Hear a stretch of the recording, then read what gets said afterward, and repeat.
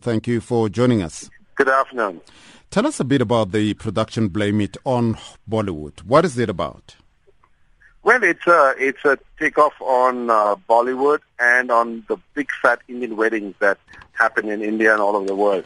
So, now weddings used to be quite simple, maybe about 20 years back. But Bollywood has actually affected the way weddings are being celebrated now, right now. And so basically, it has now become a sensation and an extravaganza. That means everybody celebrates their weddings over 5, 7, 10 days.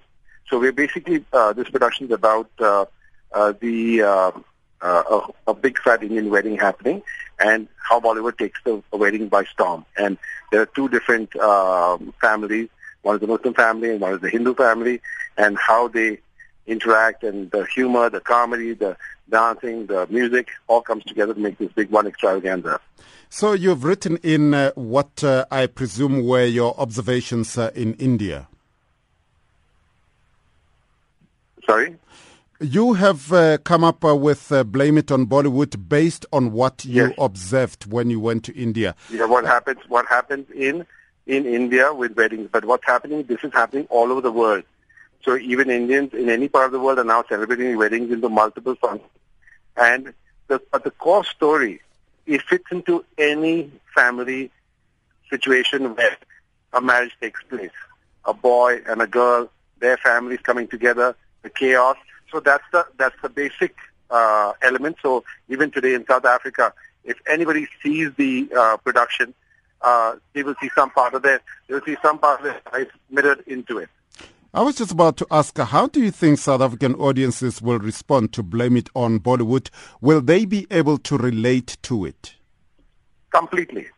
100%. In fact, we have gone and done this in Singapore for an international audience, and they have loved it. We've done it in Dubai and Abu Dhabi. Big hit. After we've gone to Hong Kong and done it, so you'd understand that the cross cultures that are available there, and the languages are so much different. So basically, it's something that it'll work any part of the world. In fact, we already got offers to do this in USA, in UK, in France. So this is the process. Now, it is described as the world's spectacular theatrical production.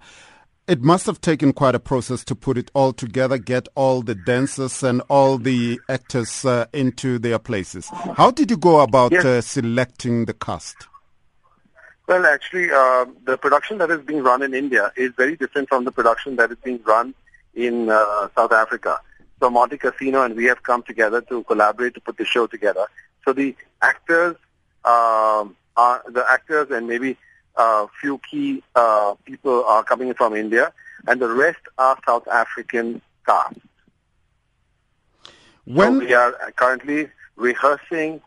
We came about 2-3 months back. We auditioned, and now we're rehearsing, collaborating both the dancers from South Africa and the actors from India coming together on one stage.